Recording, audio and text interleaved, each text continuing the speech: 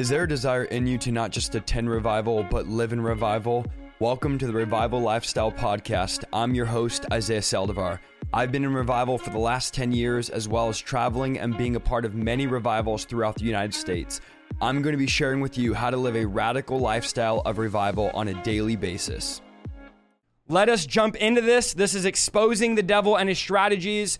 It's sad how easy we are in America making, or not just in America, in the world, making the war for the devil. The devil has right now, if you don't know, an easy time against the church, because meanwhile, he's pushing his agenda.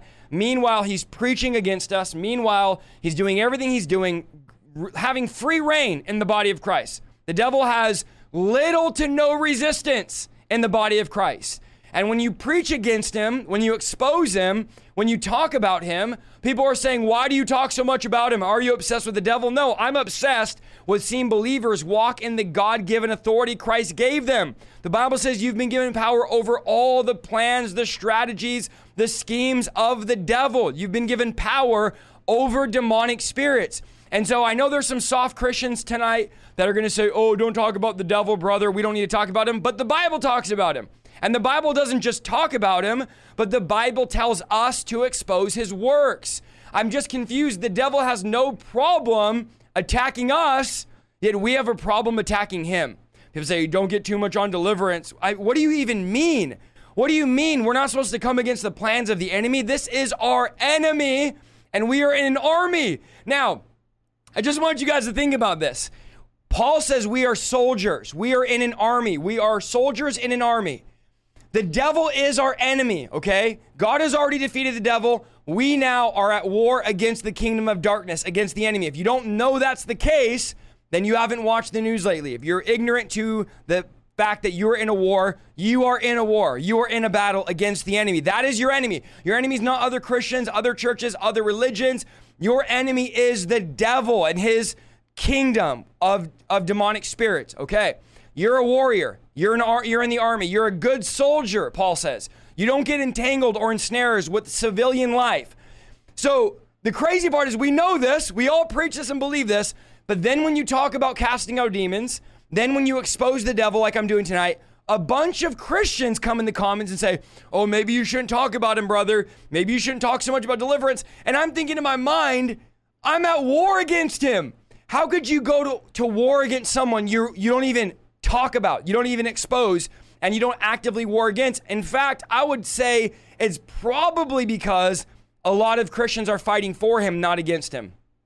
It's probably because a lot of Christians are in love with the kingdom of darkness, are entertained by the kingdom of darkness, are infatuated by the kingdom of darkness. So when you oppose the kingdom they secretly love, they get mad.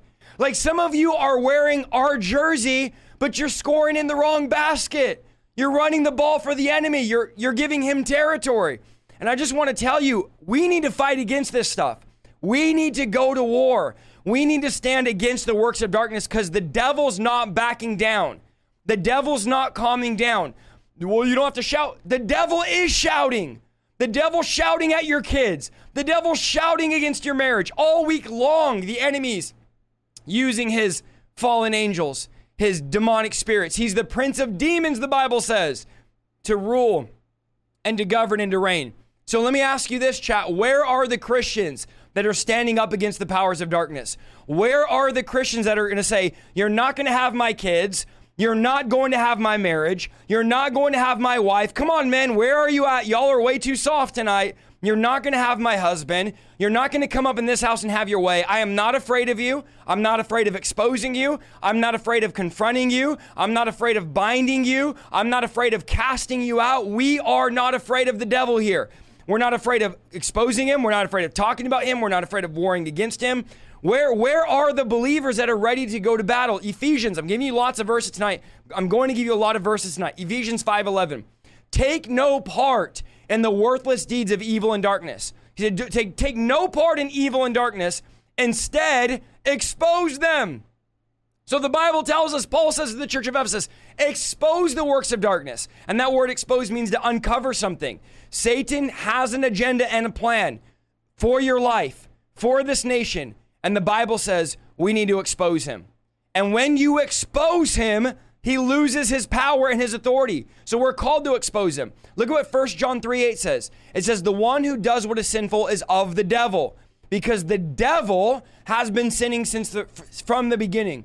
The reason the Son of God appeared was to destroy the works of the devil. Beloved, one of the main reasons that Jesus came was to destroy Satan's works. Now, 2 Corinthians says, we are Christ's ambassadors. So if Christ came destroying his works, we are God's representatives, then we are called to destroy the works of the devil. But how can you fight something you're ignorant of? How can you fight something you know nothing about? How can you fight something if you don't know his plans and you don't know his schemes? Look at what Ephesians 6:11 says. Put on the full armor of God so that you can stand against the schemes of the devil. So the devil does have schemes. He does have plans. He does have strategies, and we're going to uncover one of his main strategies. In fact, I'm going to show you in scripture where the devil directly talks to someone and how that person overcame the devil. Now, it's likely you'll never meet the devil face to face. It's high. I would say 100%, none of us in this chat tonight are going to meet the devil face to face, but you are going to encounter his representatives, which are demons. So if we know how to destroy him, if we know how to overcome him, if we know how to destroy his works, if we know how to combat him and work against him and say no to him, then we can also expose his ministers. We can also overcome his ministers and know their plans and strategies. But if we're ignorant, then we're going to lose to this. If we are ignorant, we're going to lose this battle. 2 Corinthians chapter 2, verse 11. To keep Satan from taking advantage of us, one translation says, of having an advantage over us, we are not ignorant of his schemes. Now, this is what Paul is saying. So that Satan won't take advantage or have an advantage over us, we're not ignorant of the devil's schemes. We know his plans, we know his schemes, and we know his strategies. This is not a game. This is not a joke. Your life is at stake. Your family is at stake. Your ministry is at stake. And let me just be very clear on something. The devil is not lukewarm like you. The devil is not in compromise like us. The devil's not part-time. I know a lot of us are at parties and 4th of July, all of that. Great, praise the Lord. But the devil's not taking time off. The devil's not halfway in. Some of you are half in with God. The devil's not half in. Demons aren't half in. Darkness isn't half in. The prince of the power of the air, the rulers of darkness are not half in. We have a lot of part-time Christians trying to overcome full-time demons. A lot of part-time Christians trying to overcome full-time devils. And we have this mentality that we're just dumb sheep. We're just dumb sheep. We don't know anything. We've always been taught sheep are dumb. That's a lie. Sheep are not dumb. Sheep are dumb when they get scared. In fact, a sheep could remember about 80 plus commands. They're incredibly smart. And the problem is they get dumb when they get scared, which leads to the next thing. They get scared easily. They're always scared. And the moment a sheep gets scared, they forget everything they've learned.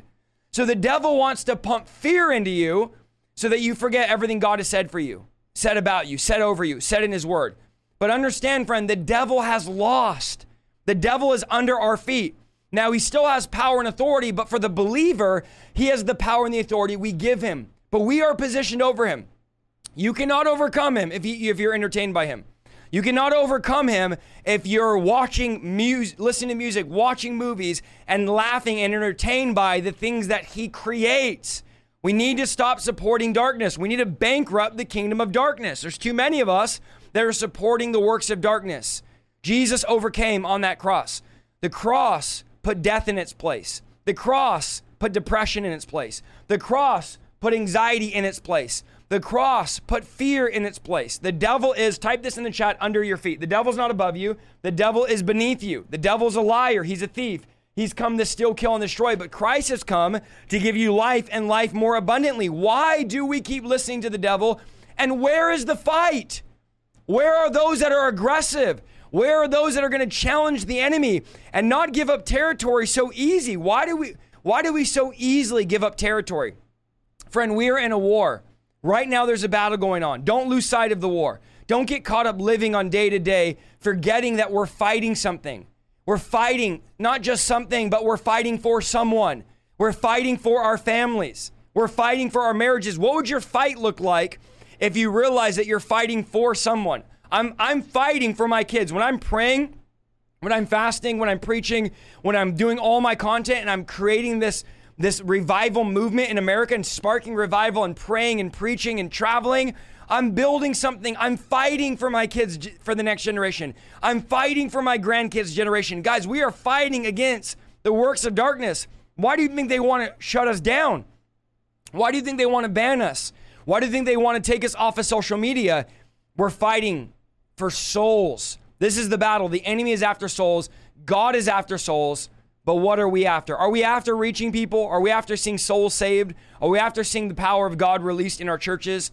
We need to go to battle. We need to stop with these soft ministries, these soft churches that are afraid of spiritual warfare. You have a pastor that's like, oh, I don't really want to deal with casting out demons. I'm afraid of it. Why are you afraid of it?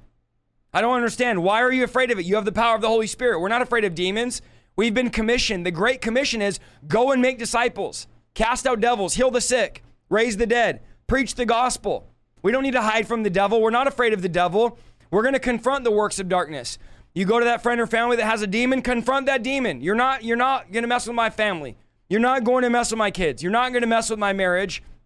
I'm not just going to get a job, buy a house, and just live my life and survive. I'm not going to shy away from confrontation. I'm going to run to the battle, not away from the battle. This is not the hour to be silent.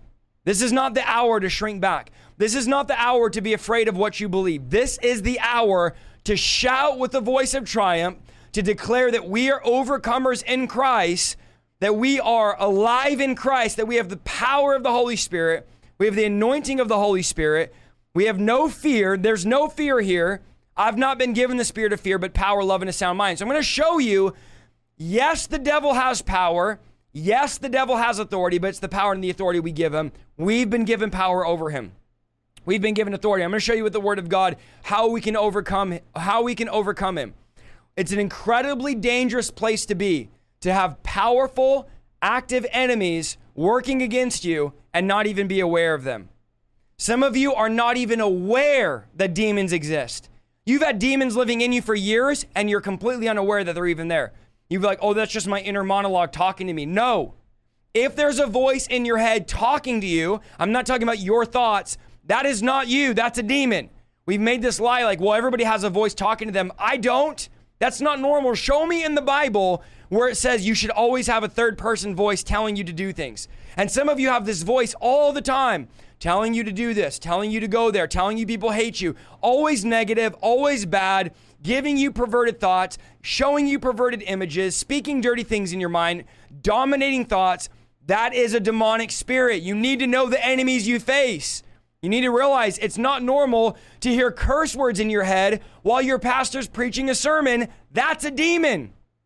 I'm just telling you, that's a demon. It's not normal to have thoughts of, I want to cut myself. It's not normal to wake up every single day bound to depression. It's not normal to have thoughts to hurt your family. These are demonic spirits.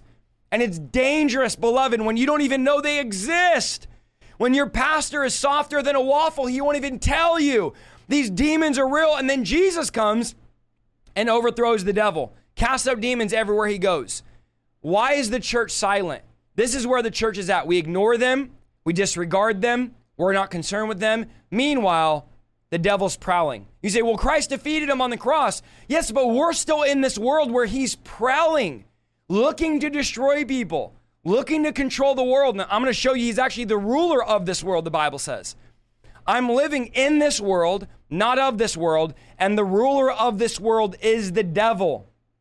And he has a plan for my life, and I want to expose that plan. I want to expose that strategy. I want to teach you about how to overcome him. Ephesians 6 says we're fighting invisible persons, spirits without bodies, no flesh and no blood. We're not warring against physical people. We're not warring against people you can see in the natural realm. And a lot of you live in the natural realm. So you're only worried about what you can see, what you can touch, what you can hear, and what's in this carnal realm. But understand, the book of Colossians says there's an invisible realm and there's a visible realm. There are real forces at work here. When you turn on the television and see this agenda against our children, it's demonic. It's demonic. These are demons that are fueling and using people to push their sexual agenda on our children. Wake up. Wake up. Why do you not see this? Why are you so offended by exposing the devil? Are you on his team? I'm wondering, some of these pastors like, don't talk about deliverance. Is he your friend? Is he your coworker? Is he your family member? Why are you so pressed that I'm exposing the devil tonight? Pastor, I'm asking you, why are you so pressed that I'm talking about the devil and how to overthrow him? Maybe you are working for him. Maybe you're in love with him. Maybe he's on your team. The devil doesn't attack people he's dating. The devil doesn't attack people that walk the same way as him. If there's no persecution, I would be more worried if I wasn't getting censored. I know I always complain, I'm banned on Facebook, I'm banned on TikTok, I'm banned on Instagram. I have 20 strikes on TikTok. I know I'm complaining all the time about it. But I should be more concerned if I wasn't getting taken down, because maybe I would be playing into his agenda. He has a plan. So the sensory world is passing away, friend. I just sometimes have to stop and make you guys aware of that. The natural world is passing away. Everything you have is dying. Every natural possession you have is going to burn. It's passing away. So we're fighting invisible enemies, invisible forces. We got to fight in the right realm. Maybe you have a family member dealing with addiction. You're fighting that addiction, but you don't realize there's probably a spirit behind that. Or a kid that's rebellious and you're fighting them in the natural and you're yelling and shouting and screaming, but you don't realize there's a spirit of rebellion at work. I'm just trying to get you to see that there's invisible forces at work, invisible forces, and you have power over them. And it's wrong that we're not even talking about them. Right now as I speak, Satan is working. Right now as I speak, he's working in the chat, he's working in the world, he's working in the earth. Where is he? I don't know exactly where he's at, but I do know this. He's not omnipresent, he's not omniscient, and he's not omnipotent. He's not all-knowing, not all-powerful, not all places at all times. He can only be in one place at one time, and he's limited in his resources and in his power. Yet you've been given all power and all authority over his plans and strategies. And you know what he doesn't want you to know? He doesn't want you to know that you have power over him. He doesn't want you to know the authority that you've been given in Christ. Look at what Ephesians chapter 2, verse 1 through 2 says. You are dead in your trespasses and sins, in which you formerly walked according to the course of this world. Look at this. According to the prince of the power of the air, of the spirit that is now working in the sons of disobedience. This is talking about the devil. So what does Paul tell the church of Ephesus? He's the prince of the power of the air. He's for sure working in the earth, in the air. I'm not going to go into tonight the second heaven and where demons live and all of that stuff. But he's the prince of the power of the air. He's ruling from the air. He's ruling from the air, and he has rulers of darkness. He has principalities. He has thrones. He has dominions under his command that are working out his plan in the earth. Now, the misconception is, and I'm going to go into Satan and Lucifer, and for some of you it'll be recap, for some of you this will be brand new. The misconception is a lot of the culture thinks Satan is running hell. Let me make this very clear. Satan does not run hell. In fact, Satan does not live in hell. Matthew chapter 25 says hell was prepared for the devil and his angels. When God judges the devil and his angels, which is not yet, just so you guys are clear, biblically, the devil has not been thrown into hell. And I'll show you at the end where he will get thrown into hell. The demons have not got thrown into hell. Now, I do believe there are some demons in hell that have been cast out of people that are waiting for judgment in the abyss or in the pit. But demons do not primarily or principally live in hell. Now, can demons access hell? Can the devil access hell? Probably, maybe, but the demons are not just going up and down in hell. The devil's not living in hell.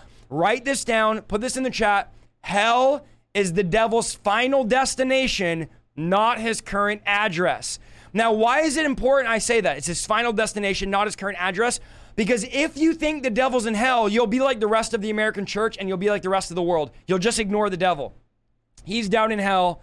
He's torturing people and that's where he's at. No, that is not what the Bible teaches. The Bible teaches he's the God of this world. He's the ruler of this world and he's the prince of the power of the air. It does not say that the devil's in hell just torturing people. What would that benefit the devil? The devil's goal is to make sure as many people as possible go to hell and don't go to heaven. But he would be doing himself a disservice if he was just sitting in hell like the culture teaches. And the devil would love for you to believe that he's out of sight, out of mind. He's just in hell, running hell. That's not what the Bible teaches. I'll show you what the Bible teaches. John chapter 12, verse 31. The time for judging the world has come when Satan, the ruler of this world, will be cast out. There is coming a time where Satan will be thrown into hell. What does the Bible identify him as? What does Jesus identify in John 12? He's the ruler of this world. Jesus Christ identifies the devil as the ruler of this world. 1 John 5:19. We know that we are children of God, that the world around us is under the control of the evil one. That's 1 John 5:19. So what is the whole world under? The control of the devil. According to the Bible, John says the entire world is under the devil's control. Now, it doesn't take much math or much common sense to understand. If John tells us, and this is the inspired word of God here, that the whole world is under the devil's control, how is it possible the devil's just in hell poking people with pitchforks? It wouldn't make sense. He can't be the prince of the power of the air and living in hell all the time at the same time. He can't be control of the whole world and be at hell at the same time. So I want you to know that we are fighting a real enemy, a real devil that's infinitely darker, more twisted, and more wicked than you can even imagine in human language. 2 Corinthians chapter 4, verse 4. Look what it says about the devil. In their case, the God of this world. Let me say that again. 2 Corinthians 4:4. In their case, the God, that's a lowercase g, of this world blinded the minds of the unbelievers to keep them from seeing the light of the gospel, who is the image of God. So who is the devil? The ruler of this world, the prince of the power of the air, the God of this world. I'm not making this up. This is what the Bible says. Again, if you don't believe this, you obviously haven't spent much time in culture or just opened up your window and looked outside and saw the state of humanity right now. 2 Timothy 2:26. And they came and they may come to their senses and escape from the snare of the devil after being captured by him to do his will. So it talks about escaping the trap of the devil who's captured these people to do his will. When you see society raging in an ungodly way like they are right now, you need to understand the devil has captured them and the devil is using them to do his will. And many of us spent years doing the will of the devil. Hello. How many of you spent years doing the devil's work, not realizing? Now, does anyone support slavery? Does anyone support slavery? Let me know in the chat. I hope 150% of us say, I don't support slavery. Then why do we support the devil keeping humanity enslaved? Why do we support? The Bible says if you sin, you are a slave to sin. We don't support slavery, yet we are okay with our friends and family being a slave of the devil, our friends and family being a slave of sin. The devil enslaves, like Pharaoh, the whole world. He controls, he's the ruler of this world. And I'm not okay with my friends and family being enslaved. I'm not okay with my friends and family being slaves of sin when I have the answers, the gospel, the good news of Jesus Christ. Get some boldness in you. Some of you need to get a little Hispanic in you. Get some fight in you. We need the warrior spirit in these last days. To say, I'm not okay with this. Now in Isaiah 14, we're introduced to a supernatural being called Lucifer. Now let me make it clear. The devil is not, again, all-knowing, all-powerful. He's a fallen angel. He can't create. We have more power. Humans have a natural advantage over angels. I realized this today, even in my studies. I was like, wait a minute. Guys, get this. And man, this makes the devil mad. You're not an angel. You actually, the Bible says one day will judge the angels. And the Bible says the angels envy us. So you are a higher order than the angels. You've been created in the image of God. Angels were not created in the image of God. You were created in the image of God. You will judge the angels one day, the Bible says. So if I'm above an angel, if I'm in the order of creation, I'm a higher order of creation than an angel. I've been given creative power. I've been made in the image of God. I have a soul that can be redeemed, spend eternity with God forever. Then the devil is a fallen angel. Why am I giving him so much power, so much authority? Isaiah 14 says, Lucifer is a supernatural being. Now, the Latin root, the word Lucifer means the one who brings light. In Hebrew, the word Lucifer is translated as the morning star. In any language, Lucifer is portrayed as a radiant, shining, glorious being.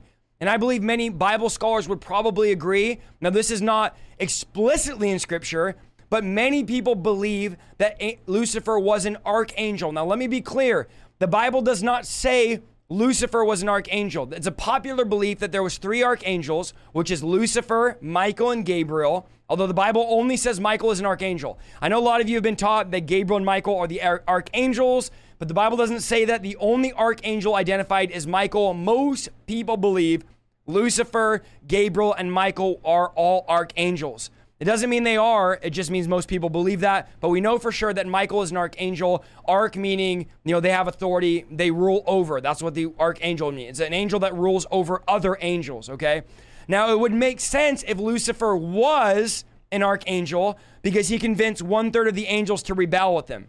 So if he had 1/3 under his command, Michael has 1/3 of the angels. Remember, archangel is an angel that commands angels, and Gabriel has 1/3 of the archangels under his command, then that would make sense. But at some point, Lucifer was overtaken with his own glory, his own looks, his own power, that he tried to make himself equal to God and rebelled against God. Look at what Isaiah 14, chapter 14, verse 12 says.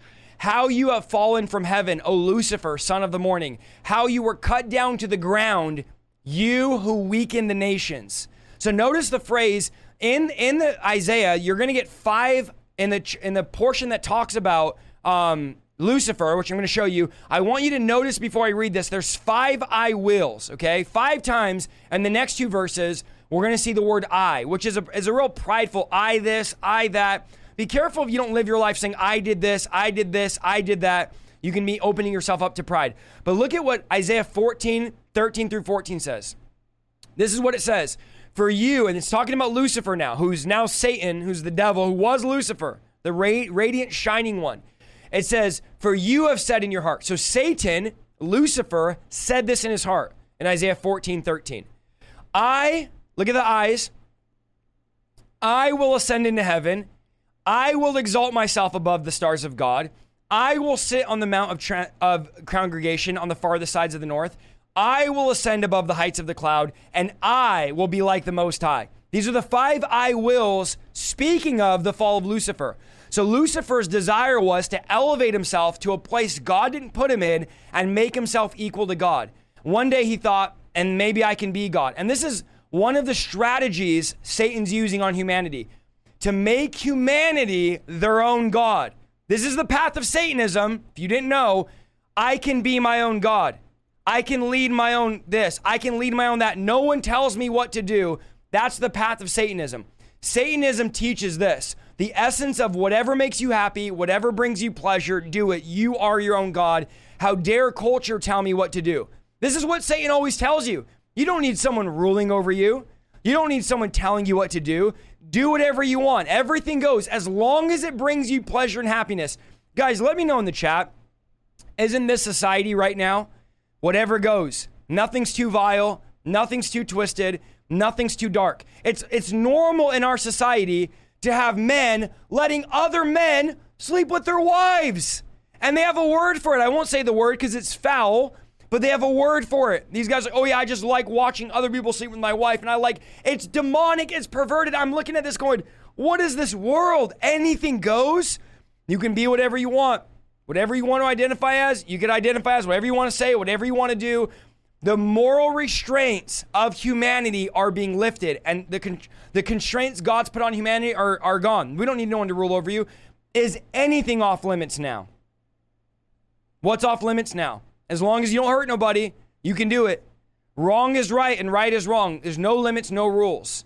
So Satan didn't just fall because he said, I will, and wasn't cut down.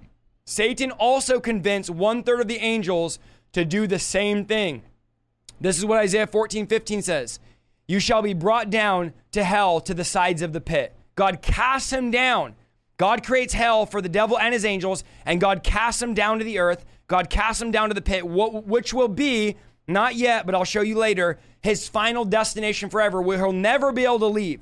He'll be here forever. Now, the devil does, I won't go into the theology of it, but there, to some extent, even in the book of Revelation, the devil has some ability to go from heaven to earth to hell and back and forth. Because even in the book of Job, we see the devil, even after he fell, coming before the throne of God. Even in the book of Revelation, it says he's the accuser. I'm going to show you this later. that accuses us day and night before the throne of God. I don't know the full theology of it. I don't know. The Bible gives us a small glimpse, so I'm not going to make a whole teaching on it. But the devil has some ability, I don't know to what extent, to go before the throne of God and make accusations against us. This is Ezekiel's 28:12. We'll see a description of Lucifer. He says, the Bible says, you were the seal of perfection. You were full of wisdom and perfect in beauty. You were in Eden, the garden of God. Every precious stone was your covering. This is talking about Lucifer.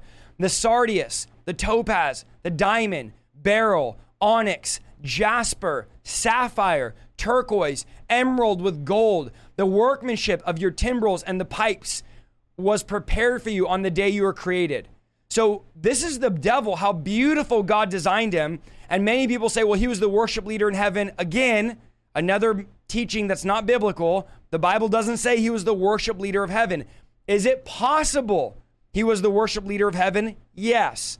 Does the Bible say he was the worship leader of heaven? No. Okay, we got to be theologically sound. It's possible he was, but for whatever he was doing, he had musical instruments in his body. The workmanship of timbrels and pipes was prepared on the day he created. So there was some type of pipes, some type of musical instrument. Now we know if Satan did music in heaven, we don't know if he was leading it or he was the worship leader, but we can deduct that if he did worship in heaven or did music in heaven, it's likely he would come down to earth and do music to control people, to destroy people, to pervert people. Have you ever thought about how powerful music is? The power to change emotions, change desires, make you happy, make you angry. It literally has power to control you. Music does. It could take you places. If you look at all these celebrity artists that are in the occult and in the new age and all of this, it's always the music industry. It's always the Illuminati. It's always witchcraft. It's always attached to music industry. And that's because Satan uses music to manipulate, to control people. So don't say it's not that big of a deal. Music has power. It has incredible power. And I know this because if you say something crazy, right, about killing somebody, drugs, all of that, just a crazy sentence, everyone would say you're nuts. But if you put murder, drugs, adultery, every vile thing in a song, it's the #1 hit song. If you say it on television, you'll get canceled. But if you put it in a song, you could say the most foul, vile things as long as it's in the form of a song. And the devil knows this, so he uses music. I've never understood this. I'm like, you have these middle-class people singing songs about killing and drugs, and I'm like, what are you singing? It's just crazy, so sexual. The #1 trending chart songs that are sexual songs, you look at the lyrics and you're like, this is written pornography, and the whole culture singing it normal. Because the devil knows if I could put this message in the music, I could pervert an entire generation. And y'all support this stuff. You guys go and buy the albums. Yo, it's just Beyonce, it's just Justin Bieber. He says he's a Christian, and you buy these sexual songs and music and you support it. I just personally, now let me share with you my personal stance. I have a whole video I won't go into because I have a lot more to cover tonight. I personally would not listen to secular music or recommend anybody. If it's the devil's music, it's not God's music. If the devil's using this music, then I'm not going to be participating in it. Why would I participate in the works of darkness? So I don't see secular music having any place for the people of God. I don't see it having any place. Now, what was Lucifer's major sin that caused all of this? Caused him to be cut down, caused him to sin. Ezekiel 28:17. Again, remember, I don't have time to go into it fully, but he convinces, the Bible says he trafficked or lobbied or merchandised 1/3 of the other angels to rebel with him. So he was literally convincing them God wasn't as good as God said he was. And be careful when you're around people that are convincing you God's not as good as he says he is. Because this is what Lucifer did. He was, the Bible says, a talebearer. He would go around telling them lies about God. And the actual Hebrew word is he was trafficking, he was gossiping, he was bringing fake news to the other angels to get them to stray away from God. And he ultimately convinced 1/3 of the other angels. So be careful who you're hanging out with because they might convince you to turn from God. The major sin was pride. Ezekiel 28:17. Your heart was lifted up because of your beauty. You corrupted your wisdom for the sake of splendor. Pride was the #1 sin that caused the fall of Lucifer, the first sin, and in a perfect environment in heaven, Lucifer sinned. So don't think just because you're in church, Just because you're in a good environment, in a good marriage, you can't sin. Lucifer sinned in a perfect environment. This is why we can't play with sin. The sin of pride is one of the strongest sins that opens up the door. It's the root of all sin. It's the origin of sin. So we need to ask the Lord, God, take my pride tonight. I don't want any pride in me. I don't want to buy my own press. I don't want to believe better about myself. That's why Paul said, be careful that you don't think you're better than you really are. Don't allow pride to set into your heart to think you're better than you really are. Lord, take my pride. I don't want this. I'm disgusted by this pride. I need you, Lord. I need you, God. So what transitioned Lucifer into Satan was his pride. It was the 5 I will. So let's look at these very quickly, and then I want to go into overthrowing Satan when you encounter him. Because we have a story in the Bible of a man that encountered Lucifer, or Satan, no longer Lucifer, had a full conversation with him, and I want to show you how he overcame him. So the first thing was, let's go over these quickly, I will ascend into heaven. He wants to be in the position of God. So his first mistake was wanting to take God's place. And to this day, look at this chat, he's trying to take God's place in your life. Okay, his first thing he said was, I will ascend into heaven. I will be in the position of God. And so what does Satan do now? How does this help us with a strategy? He wants to take God's place in your life. He wants you to praise him. He wants you to spend time with him. He wants you to worship him. Everything God looks for from you, Satan says, I will ascend to the place of God. He wants you to pledge your allegiance to him. Now you would say, I would never worship Satan or serve Satan, but understand, by ignoring God, by rebelling against God, by denying God, that's exactly what you're doing. There's only 2 gods. There's actually 2 gods in Scripture. There's the uppercase God and there's the lowercase God. There's only 2 gods. So you have to decide, am I worshiping the uppercase God or am I worshiping Lucifer, the lowercase God? Because you are worshiping something.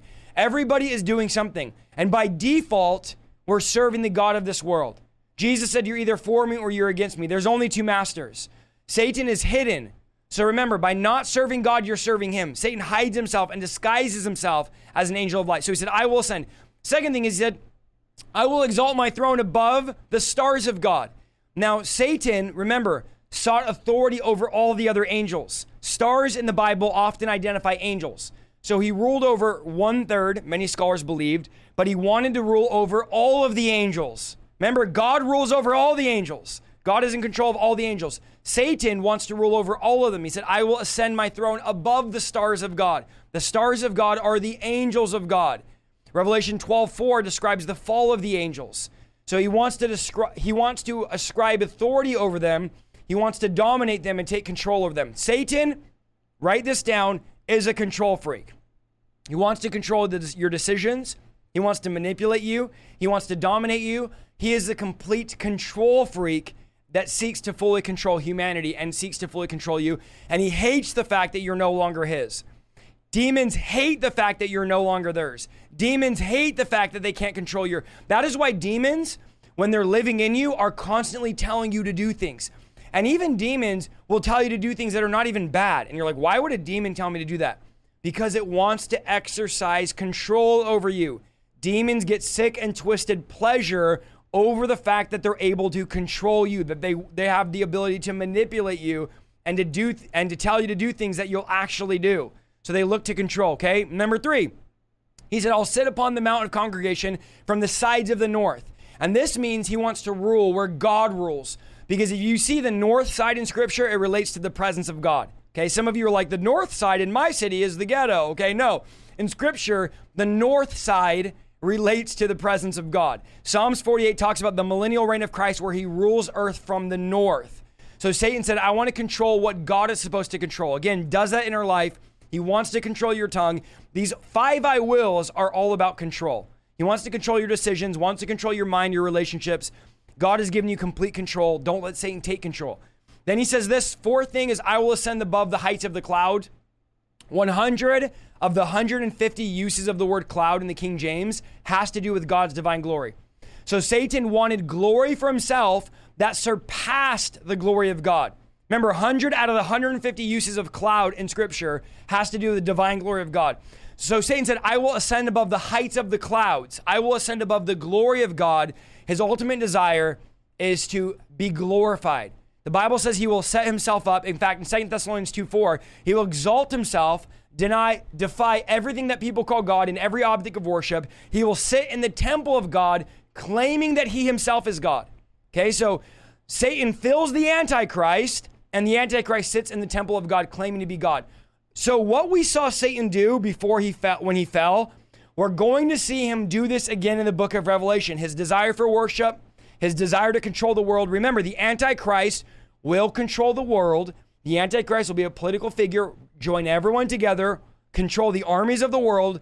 The devil will fill the Antichrist. The real person will be full of Satan, and he'll try to do what he did when he fell, what he tried doing in the garden. He will try to do it again in the book of Revelation. In the end times, he tries to do it again. He's a walking L. He keeps trying to do the same thing, and he keeps losing over and over. And then God comes down. Jesus comes down on a white horse and slays the Antichrist and all the armies with the breath of his nostril. His desire is to control. Then last thing he said, I will do, is I will be like the Most High God. I will be like the Most High God. The Bible describes God as the Most High. Matthew 28, Jesus said, all power has been given to me in heaven and in earth. Satan is longing to control the earth and the heavenly realms, to be like God, to take over it, to imitate God. And also remember, not only that, but Satan can appear, this is very important, as an angel of light. I know we all think Satan's wearing a trench coat with horns, but he can shapeshift. And the Bible says this, look at what 2 Corinthians 11, 14 through 15 says. And then I'm going to share with you the man that talked to Satan. And no wonder, look at this. This is 2 Corinthians 11, 14 through 15. And no wonder, for Satan himself transforms himself into an angel of light. Let me say that again. Satan himself transforms himself into an angel of light. Again, guys, I know a lot of you are getting kicked out of YouTube. We just went from 2,000 to 1,300. Just get back in. If you get kicked, come right back in. I'm warning you ahead of time because the servers are going in and out. Satan himself transforms himself into an angel of light. So he has the ability to shapeshift into an angel of light. Therefore, this is what Paul says, it's no great thing if his ministers also transform themselves into ministers of righteousness, whose end will be according to their works. Okay, so it's possible Satan can transform himself, and also his ministers will transform themselves into angels of righteousness, ministers of righteousness. They'll act like they're ministering for God. So how do we overcome Satan? Well, we have the best example in all of Scripture of someone that overcame Satan, and that is the man Christ Jesus, fully God, fully man. He overcame Satan. Let us look at this here. Give me a little bit of time here, and we're going to break this down, and we're going to look at, let me put it on screen. Will this help you guys if I have it on screen? Type 1 if you want me to keep it on screen. We're going to look at a direct confrontation between Satan and Jesus. Brief, but we can learn a lot from Satan's strategy and Satan's plan. So let's start in verse 1, and let's look at verse 1 here. Verse 1 says this, then Jesus, being filled with the Holy Spirit, returned from the Jordan, look at this, and was led by the Spirit into the wilderness. But here's the important part. Jesus was filled with the Holy Spirit. Why is it Jesus is filled with the Holy Spirit and you think you don't need to be filled with the Holy Spirit? If Jesus needed to be filled with the Holy Spirit, why would we not need to be filled with the Holy Spirit? So the question would be, what are you full of? Are you full of culture? Are you full of the flesh? Are you full of TikTok and social media and ego and pride and envy and all things dark and jealousy? Or are you filled with the Holy Spirit? Now, so many of us say, Lord, fill me with your Spirit. But you're already full. You haven't poured out anything. The Bible says you will receive power, Acts 1:8, when the Holy Spirit comes upon you, and you will become a witness. So the Holy Spirit is so that you can become a witness. But why are we asking, Lord, fill us up if we're not going out and doing anything with what he's given us? We're not doing anything with the Spirit that he's poured into us. I don't just want to be filled. Lord, I want to pour out. I want to pour out to where I'm empty so that God is an empty vessel to fill. Lord, I want to minister. Guys, I'm pouring out tonight. I'm going to end the broadcast emptying it out. I physically, spiritually, I'm empty, Lord, and I have to pray after this. Lord, fill me again. I need you to fill me with your Holy Spirit. But guys, if we're not pouring anything out, then why would God fill us? Like, Lord, fill me. And he's like, why? You're already full. You are filled, and you don't pour out anything. You don't pour out. You don't reach people. What are we full of, guys? Jesus is full of the Holy Spirit. So look at this. Before Jesus overcomes Satan, the key is this. I'm full of the Holy Ghost. I'm not confronting Satan by myself. I'm not dealing with his demons by myself. Again, it's highly likely that none of you will ever encounter Satan, that I will never encounter the actual physical being of Satan. But I will be dealing with his minions, his ambassadors, all the time. So I want to know how to overcome him and what his strategies are. Too many believers in the church are full of themselves. They don't come to prayer. They don't go to revival meetings. They don't catch the fire. Nothing beyond Sunday morning. They don't want God to interrupt their career. I don't want God to interrupt my career. I don't want God to interrupt my life. I don't want God to interrupt my sports addiction, my shopping, my vacations, my carnality, my lukewarm lifestyle. So my life is not filled with God. It's filled with my own desires. It's filled with my own dreams, my own destiny. But here's the gospel. I die to myself. It's about saying no to the flesh. Guys, trust me. My flesh wants to go swim right now. It's 85. Let me show you the temp here in my office right now. 85 degrees with an AC blasting on me, by the way, right now. And you think my flesh wants to, but you know what I do? You think my flesh wants to preach right now? No, I say no to my flesh. Nope. You want to go swimming right now and cancel and not preach and see people get saved and delivered, healed? Nope. Say no to the flesh. I'm going to crucify my flesh. I'm going to deny myself. I want this. Now, if any of you have ever dieted before, you know what self-denial is. I want a cheeseburger, but I'm going to say no to that. I'm going to deny. In the same way you deny the cheeseburger on the diet, you deny your flesh. My flesh wants to do this. My flesh wants to lie. My flesh wants to steal. Whatever it is your flesh wants to do. Oh no, we're not doing that. Not today, devil. Not today, flesh. I'm denying myself. I want to have this life and be that. Deny myself. Deny myself for the sake of the gospel. Why? Because I'm not full of myself. I'm full of the Holy Ghost. Do you have more of a hunger for God than anything else? Is God your number one? Guys, we don't have this type of preaching anymore in the church. Is God your number one or not? Is he everything to you? Or is he just an hour and a half Sunday morning? A little 90-minute song you sing, a little 90-minute worship, a little 90-minute Jesus. Do you have a 90-minute gummy bear Jesus that you made up that's not the Jesus of the Bible, or do you truly know him? Are you full of the Holy Spirit? Do you wake up and go, I'm full of the Holy Spirit? He's the last thing I think about before bed. He's the first thing I think about when I wake up. My whole life is about him. My whole life is about serving him and advancing his kingdom. To live as Christ and die as gain. If I die, I win. And if I live, it's Christ living in me. It's no longer I that live. Isaiah's dead. Dead to my own desires, dead to my own ambitions, my career path dead. Not doing that. God wants me to preach. I was trying to become a deputy sheriff. It was my whole life dream to become a police officer. Got my degree, graduated college at 19, graduate high school at 16. And God's like, nope, die to that desire. Now maybe God will call you to go do that. But God didn't call me. He called me to be a preacher.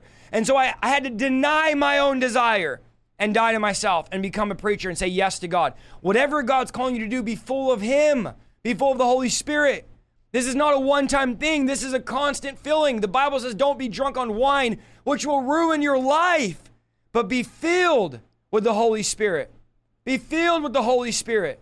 Don't be drunk on wine. Don't be out filling yourself with wine. Why do you need to be full of alcohol if you could be full of God? Why do you need to be full of beer and wine and White Claws when you can be filled with the Holy Spirit? Don't be drunk on wine. Be filled with the Holy Spirit. Be filled with the Holy Spirit. A lot of you are trying to do Christianity without God. Let's be honest. We're trying to do Christianity without God. So Jesus is about to go in the wilderness to be tempted, and the only way to overcome that, write that down, is being full of the Holy Ghost. Write that down. The only way to overcome the devil is to be full of the Holy Ghost. Verse 2.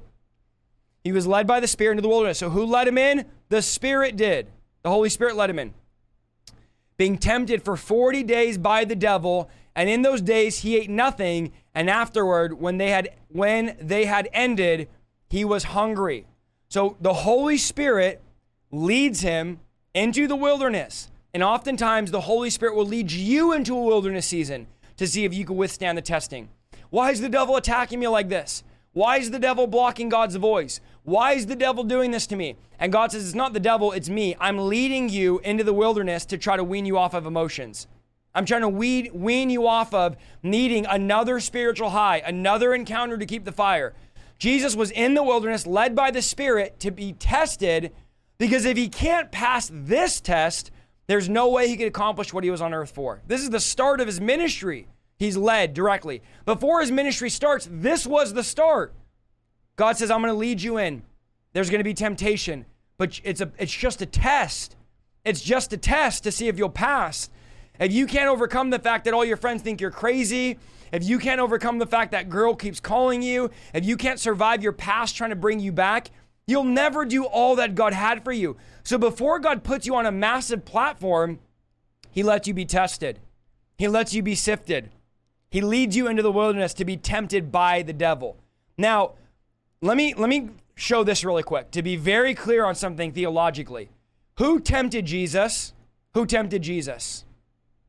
Who tempted? Type it in the chat. The devil tempted Jesus. Was it God that tempted Jesus? No. He was led by the Spirit into the wilderness, and the devil, he's in the wilderness, and the devil tempted him. God will allow us to be tempted and tried by the devil. Do you remember when Jesus told Peter, Satan is asking to sift you? Do you remember that? Here's the interesting part about the story. Jesus didn't tell Satan, you're not allowed to sift Peter. Could Jesus have told Satan that? Of course he could have. He didn't do that. He didn't say, no, Satan, you can't. You know what he did? He told Peter, I'm praying for you that you won't give in to temptation. So Satan will come to sift you, Peter, and Satan did. Satan did knock. But here's what I'm doing. I'm praying for you that you don't give in, Peter. So God leads us into wilderness seasons, allows the devil to sift us and tempt us, and plays right into God's hand. And God sees if we pass that test or not. Like, I remember when I first got saved, I had all these powerful encounters, and then I felt like I didn't have the same crazy encounters after a while, but then I realized I was no longer a baby. I didn't need these type of encounters to still believe in God. Like when you're a baby, you need to be coddled, pampered, held, fed. You can't walk by yourself. But don't get shocked that now that you've been in God for a few years, you're not having those crazy encounters you had in the beginning. You're not a baby any longer. God doesn't need to coddle you any longer. Don't be frustrated if God's not right in your face. You're not a baby anymore. Now you can learn to walk on your own. You're not a babe in Christ. That's why Jesus for 40 days was coming back and forth, teaching the disciples, showing them, look, even though I'm not with you, I'm still with you. Even though you can't see me, I'm still with you. Even though you don't feel me like you used to or have the encounters like you used to, doesn't mean I've left you. Just mean that you're growing up now. I'm not going to be in that every time. You know, I used to have this thing, and don't do this. This was very immature of me in my early days, and it's what immature believers do. But in my early few, I would say month or two of being saved, I was so shook by how real God was. I would always say like, God, if you're real, give me chills right now. And every single time, 100% of the time, the first month or two, I would get chills across my whole body. I know it's weird. I know some of you have probably done the same thing. But I was just so shocked that God was real. I'd be like, God, if you're real, give me chills. And 100%, every time I would say that, my whole body would just have unexplainable chills all throughout my body. I was like, okay, that for me, after a few months, I would say that. And God one day was like, why do you need me? Why do you need that? Why do you constantly need this, Isaiah, this emotional validation that I'm real? Don't you just believe me that I'm real? And I never did that again. I'm like, that's immature. That's baby stuff. A lot of you in the chat are like, I used to do that too. That's what I'm saying.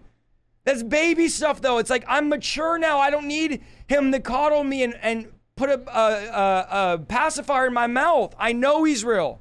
I know he's real. I don't need to doubt God anymore. Don't be afraid. Don't be confused. God is still with you. The wilderness in the Greek means lonesome. It's a place of isolation. It's a place where you lose the comforts you once had. You lose the friends you once had. I remember losing all my friends. All I had was God. It was a wilderness. It's how I started my ministry, but it was necessary. Some of you need to lose the people around you. You don't know how to get alone with God. This is a lonely life. So some of you, you need to lose your friends. You need to get out of that. Now, there's a lot of things that 40 represents. He's 40 days tempted, but there's a lot of things it represents. I won't go into all of these, but there's a lot of 40s in the Bible that we'll go into on another day, okay? But he's there examining. Now, the word tempt in the Greek means to examine someone, to attempt to examine, to try someone. So the devil will attempt something to see where you're at. This is what he does. I'm going to try this on them. I'm going to give them this temptation to see if they're going to give in, to see where they're at. The devil's examining, where's your price tag? Is it 30 pieces of silver like Judas, 40, 50, 60? The devil believes. Now, let me just make this clear, okay? The devil believes you have a price tag. He thinks there's some price. Is it $1 million? Is it a large following? Is it attractive women? Is it drugs? The devil thinks you have a price, and he's trying to find your price. This is what the devil's saying right now. This is what his kingdom, when I say the devil, I mean his kingdom. Because I don't know if the devil, maybe the devil does know me. I mean, I'm one of the biggest Christian YouTubers on the biggest platform. So maybe it's likely the devil knows who I am. If he just YouTubes Christianity, a lot of times my stuff will come. So the devil's going like, let me send these demons to Isaiah and find out how much it'll cost to get Isaiah to quit. What is it going to cost to get Isaiah to go back and serve me? Imagine the absolute win it would be for the devil if I left God and served him again, like I used to for 19 years. The devil tries me, tempts me, but the Holy Spirit gives me the power to overcome. The Holy Spirit says, you can pass this test, Isaiah. You can do this. There's no temptation common unto man. You got this, Isaiah. The Holy Spirit cheers me on, and the devil tries to bring temptation, trials, and he's trying to look for a price. He's examining me. And this is what the devil did to Job. He said, oh, Job's only serving you because he has stuff. But if I take everything, Job won't serve you. And God goes, take everything. Don't kill him. Don't kill him, but take everything. And he took everything, and Job refused to curse and mock God. This is what the devil does. How far are you willing to go? Oh, the devil says, oh, you're a prayer warrior? Let's see if you are. Let's bring some temptation. Oh, you're on fire? Okay. Let's see at 2 a.m. when I put that pop-up on your thing, when I have that person call you. That girl that, isn't it crazy how those girls that never gave you the time of day, never called you, never wanted nothing to do, all those girls wanted nothing to do with you. The moment you get saved, all those girls are calling you up. You're like, dude, when I was in the world, all of these girls wanted nothing to do with me. The first week of my salvation, all the girls that ignored me are calling me now. Don't you think that's a little bit suspicious? Don't you think that's the devil trying to tempt you, trying to examine you? Oh, you're a Christian now?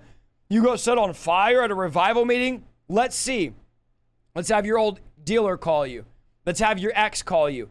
Let's have your old boss call you that used to work with and manipulate and lie and cheat and do all that stuff with. Let's see if you are who you say you are. Oh, you want to go to the nations? Okay, let's see if you could even stay away from compromise. You say you're humble. You're on your live stream. Oh, I'm so humble. Okay, let's see. The devil says, let's see. I'm going to examine you.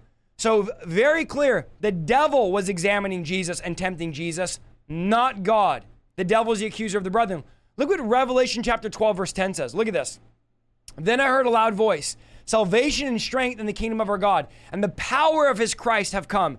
For the accuser of the brethren, this is Revelation 12:10, the accuser of the brethren who accused them before our God day and night has been cast down. So Revelation says the devil accuses us day and night before the throne has been cast down, constantly accusing you, saying things about you. Don't play games. The devil's not playing. Don't play games. The devil's planning, he's plotting, he's scheming for your demise. We're not going to give in. I want to sift you, Peter. And Jesus goes, I'm praying for you, Peter. And the devil did come and sift Peter. And Peter failed that test. But he got up again, thank the Lord. So what is your price? Ask yourself that. Is there a place you can go where you go, I have no price?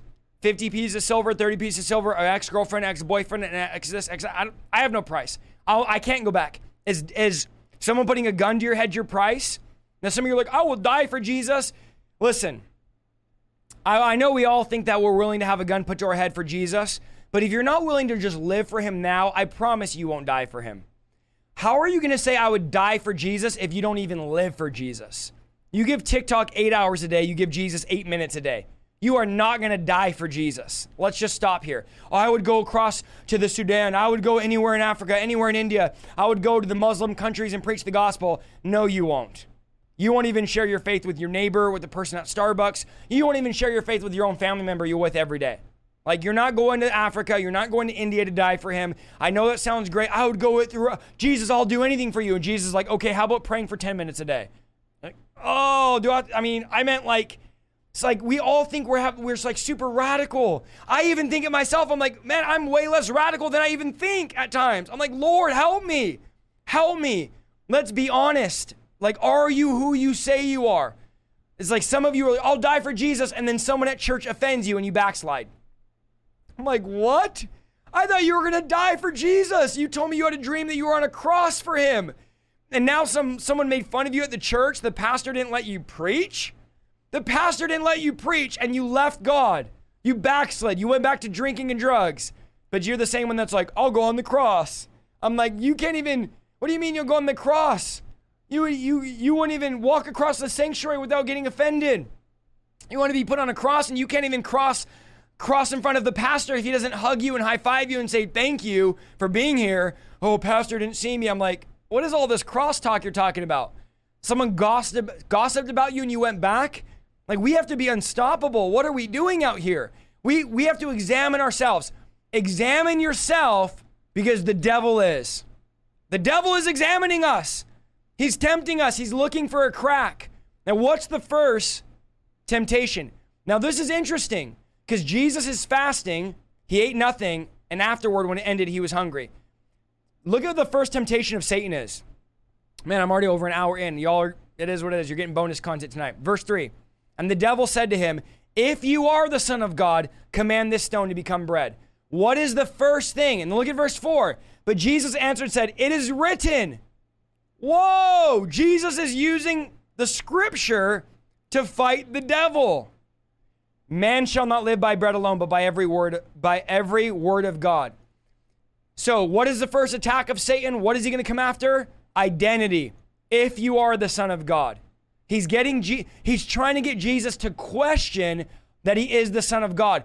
Now, this is a slimy trick he used back in the garden. Adam and Eve, eat this and you'll be like God. A few verses before, God made Adam and Eve in his image. And now the devil's like, are you sure God said don't eat that? If you eat the fruit, you're going to be like God. They already are like God. The devil's a liar. They already are. Jesus already knows he's the Son of God. He's already been told. He's already been validated.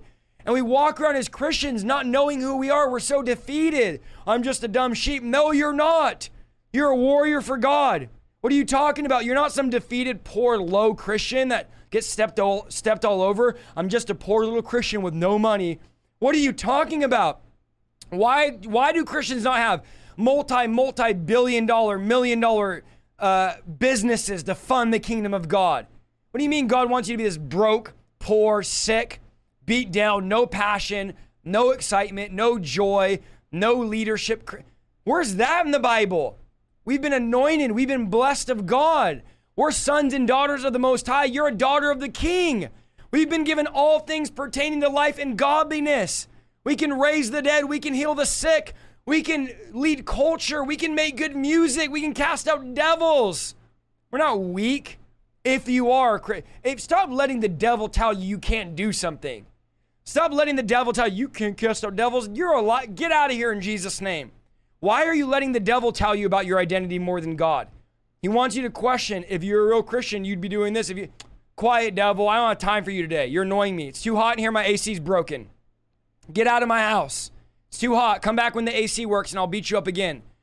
Listen, the devil should be leaving this live stream in a wheelbarrow.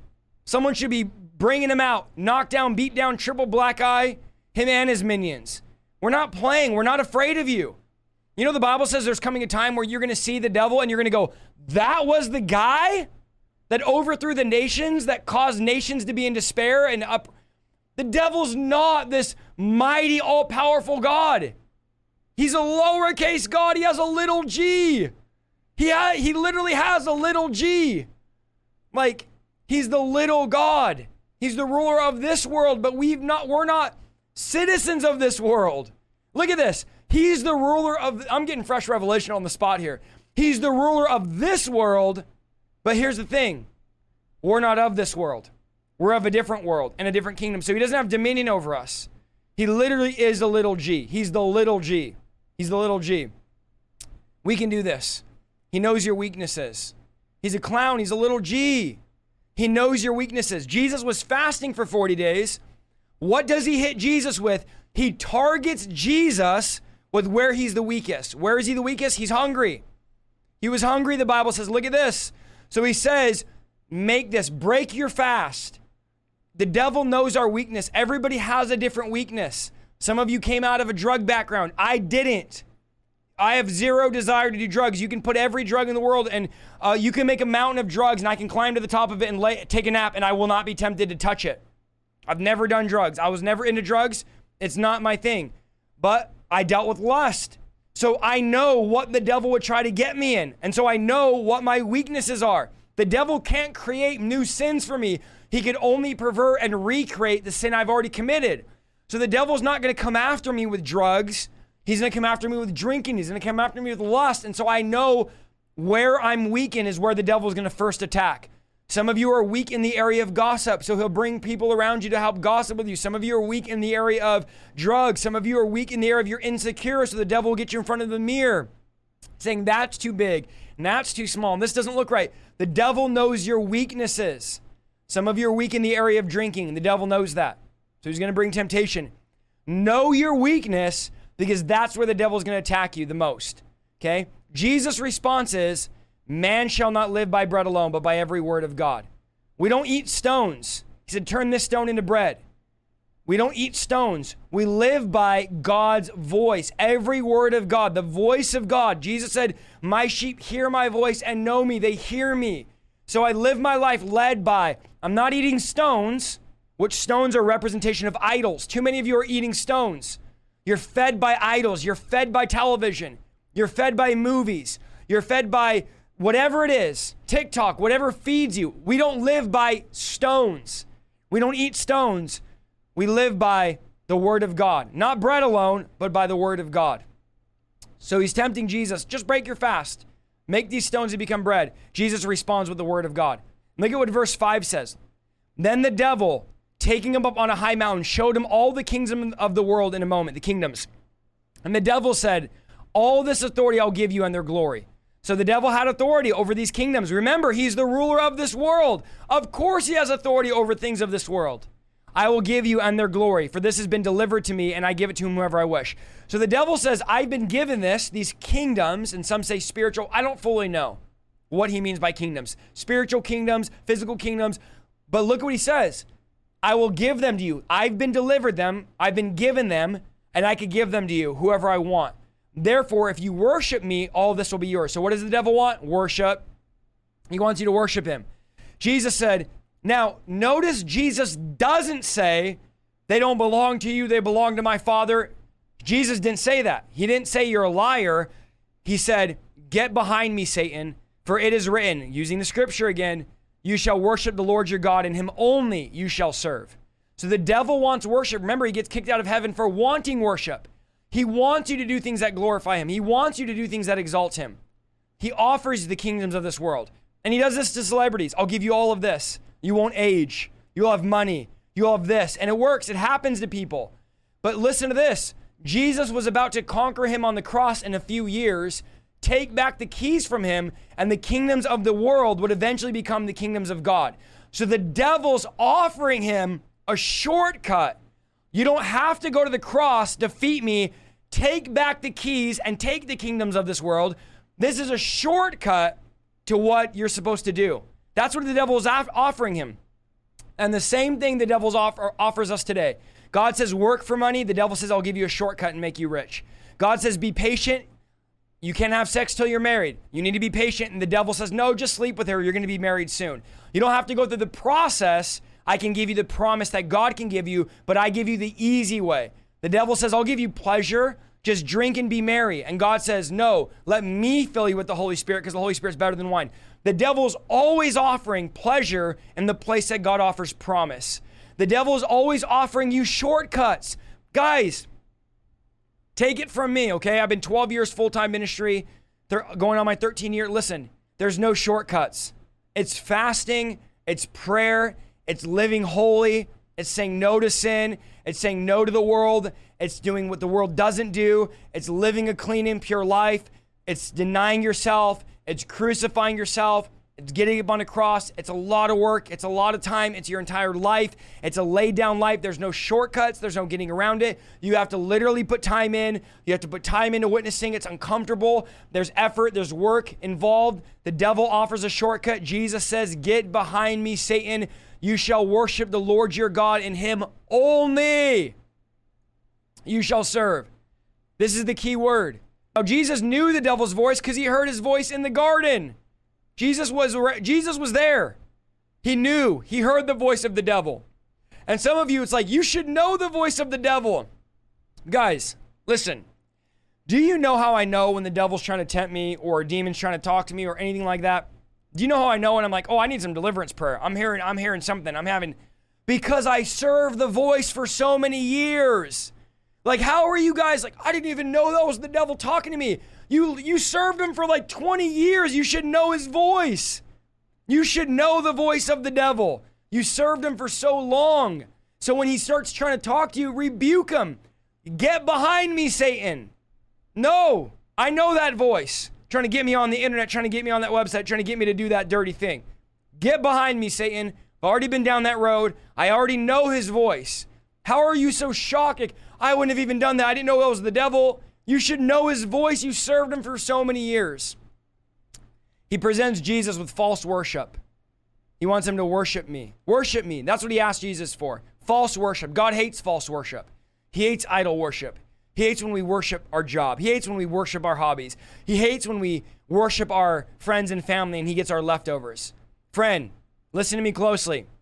You are worshiping the devil when you put things before God. There's only one person you can serve. Serve the Lord your God and him only. Only is the key. Only is the key, as my thing phrases. We're going to serve and worship God only. We're not serving anybody else. We're not serving the gods of this world. We're not serving the devil. We're not letting the enemy win. We're not letting the enemy have his way. We are going to serve God. We are going to worship God. We are going to praise God. And he's going to be the only person on the throne of our heart. Why is that so hard for us? Why is it so often that we are allowing the voice of the culture and the voice of the world to come in and to silence the voice of God in our life? I want the voice of God to be the dominant voice. Jesus quotes from when Moses was telling this to Israel when they kept worshiping idols. They kept worshiping idols. And he quotes what Moses had said. Worship the Lord your God only. It's a direct quote. It's a direct quote from Moses. Okay. I think I fixed it. No, there we go. Okay, I fixed it. It was frozen. So don't worship idols. Now, I want you to note something else. Last thing I want to note here on this specific topic. Notice how Jesus overcomes Satan himself. He says, "It is written." Many of you can't fight the devil because you don't know what is written. You know the names of every celebrity. You know the names of every football player. You know the names of your whole fantasy football team, every UFC fighter. You know all the names. But I ask you about Habakkuk, Jeremiah, Ezekiel, and you're like, what team do they play for? Guys, we needed to get the Bible down. If we don't know the Bible, we can't say what is written if we don't know what is written. Jesus overcame the devil directly with the word of God. Verse 9. Okay, we're almost done. Verse 9. Last temptation, those two temptations Jesus overcame. Number 3, then he brought him to Jerusalem, set him on the pinnacle of the temple and said, "If you are the Son of God, throw yourself down from here. For it is written, he shall give his angels charge over you to keep you." The devil's using the Bible. The devil's using scripture here. Okay, just because you use scripture doesn't mean it's right if you're using it out of context. So the devil's using scripture. He'll give his angels charge over you, keep you, and in their hands they shall bear you up, lest you dash your foot against a stone. And Jesus said to him, "It has been said, you shall not tempt the Lord your God." Okay, so the devil was using scriptures, twisting scriptures to get Jesus to live recklessly. Now this scripture is in the book of Psalms, and it's about divine protection, God's angels protecting us in divine times. It was not about throwing ourselves off of a building and saying, "God, you said you'd rescue me, now rescue me." A lot of us use the scripture to justify reckless behavior. Well, the Bible doesn't say it's a sin, but you're living reckless. Well, the Bible doesn't. So don't test the Bible. Don't test God to see how far you can go, and God will protect you. And do dangerous stuff. And be like, well, God's going to protect me. I could act crazy, live crazy. You're on there driving 120 miles an hour going, well, the Bible says he'll give his angels charge over me. That's not what this means. This does not mean drive 120 miles an hour down the freeway, weaving in and out of traffic, and then saying God will have his angels protect me. No, you're going to crash and die. You're going to die, quoting scripture. So the devil uses scripture to justify living recklessly. Well, Jesus, well, it's okay if I do. No. You're using the Bible out of context. Who's making you use the Bible out of context? The devil. Pastors, guys, recently a pastor saying, God told me to cuss and tries to use scripture. Nope. God did not tell you to cuss in your sermons or your podcasts. The devil did. The devil told you to cuss, and the devil's getting you to use scripture and twisting it because the devil uses the Bible. That's the problem. He uses the Bible out of context. Uses it out of context. And Jesus corrects him and says, it has also been said, you shall not tempt the Lord your God. Stop tempting God. The devil wants you to test God. He wants you to put God and examine God and see how good God is. Figure out God. When you start examining God, you're playing it in the hand of the devil. The devil goes, well, why don't you have that job by now? Isn't God good? This is what the devil says. Why don't you have that job by now? Why is your house being foreclosed on? Isn't God good? Why did God allow your kid to get sick and die of cancer? Why did God allow you in that car accident? The devil does this and wants you to examine God. Who are you to examine God? This is why he told Job, where were you when I set the foundations of the earth? Where were you when I set the mountains out? Like, who are you to try to tell me what to do? God goes, who are you to try to tell me what to do?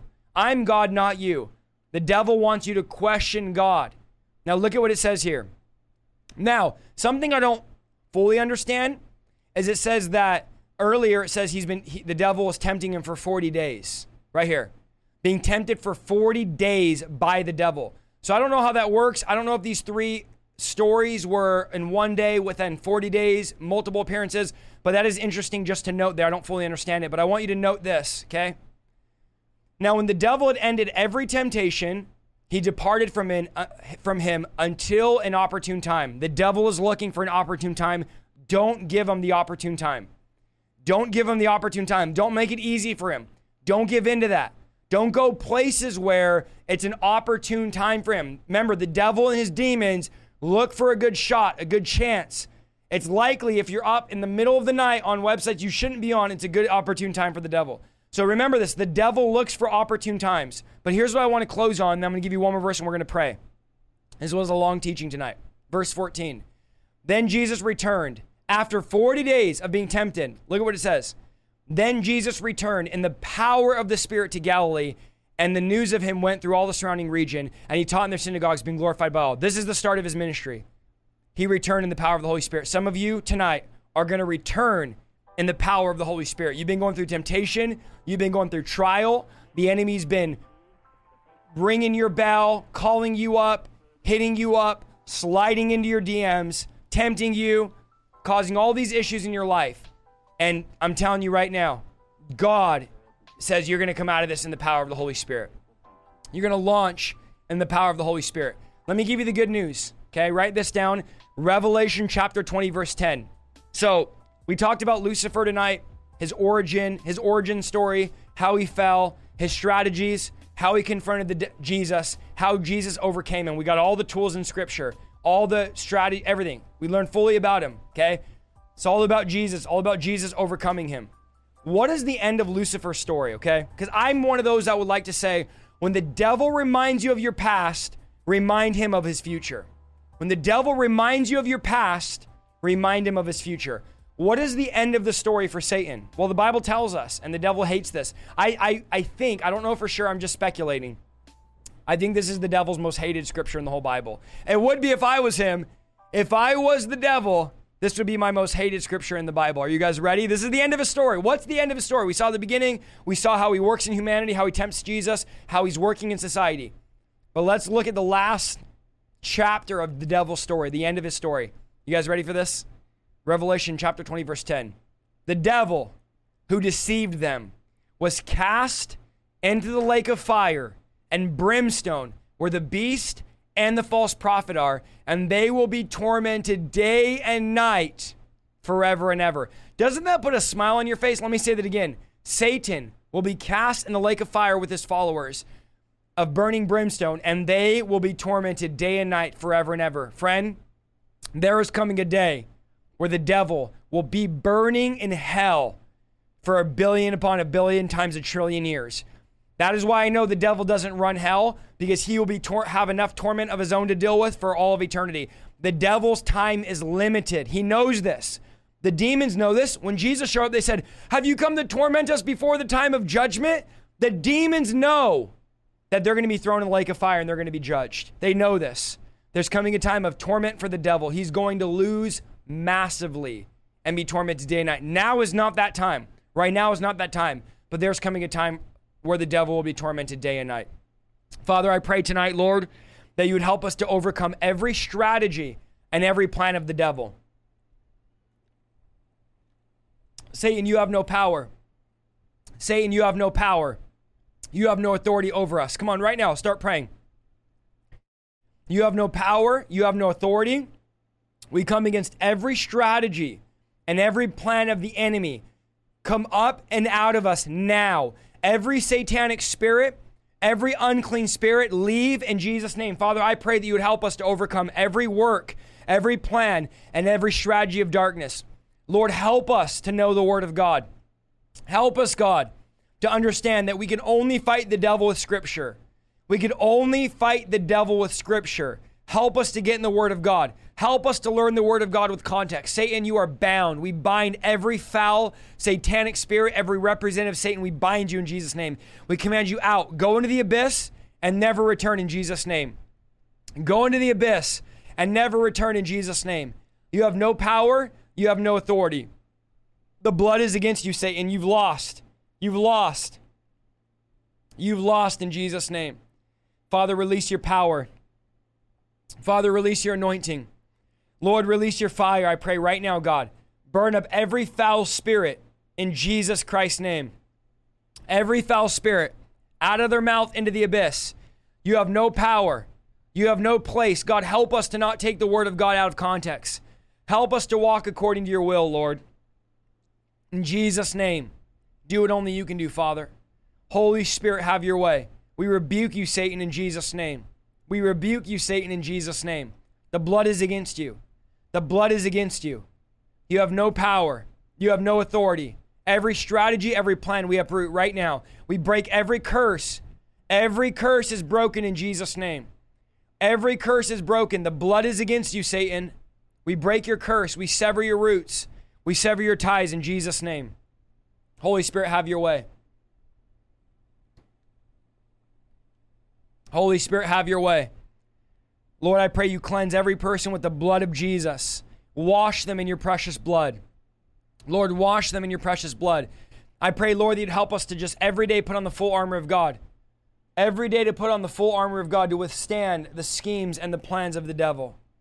Lord, I pray right now, help us to put on the full armor of God every day and walk according to your commands. Satan, you are bound. You are bound. You have no power. We put on the full armor of God to stand against your schemes. I pray, Lord, that you would uncover the schemes of the devil in our life. Show us, Lord, where he's scheming and planning so we can get ahead of him, so we can be proactive and not reactive. Help us, Lord, to overthrow the devil's schemes, to be proactive and not reactive, to get ahead of him, Lord. The gates of hell shall not prevail against us. In Jesus' name. In Jesus' name. Touch every person. Break every curse, Lord.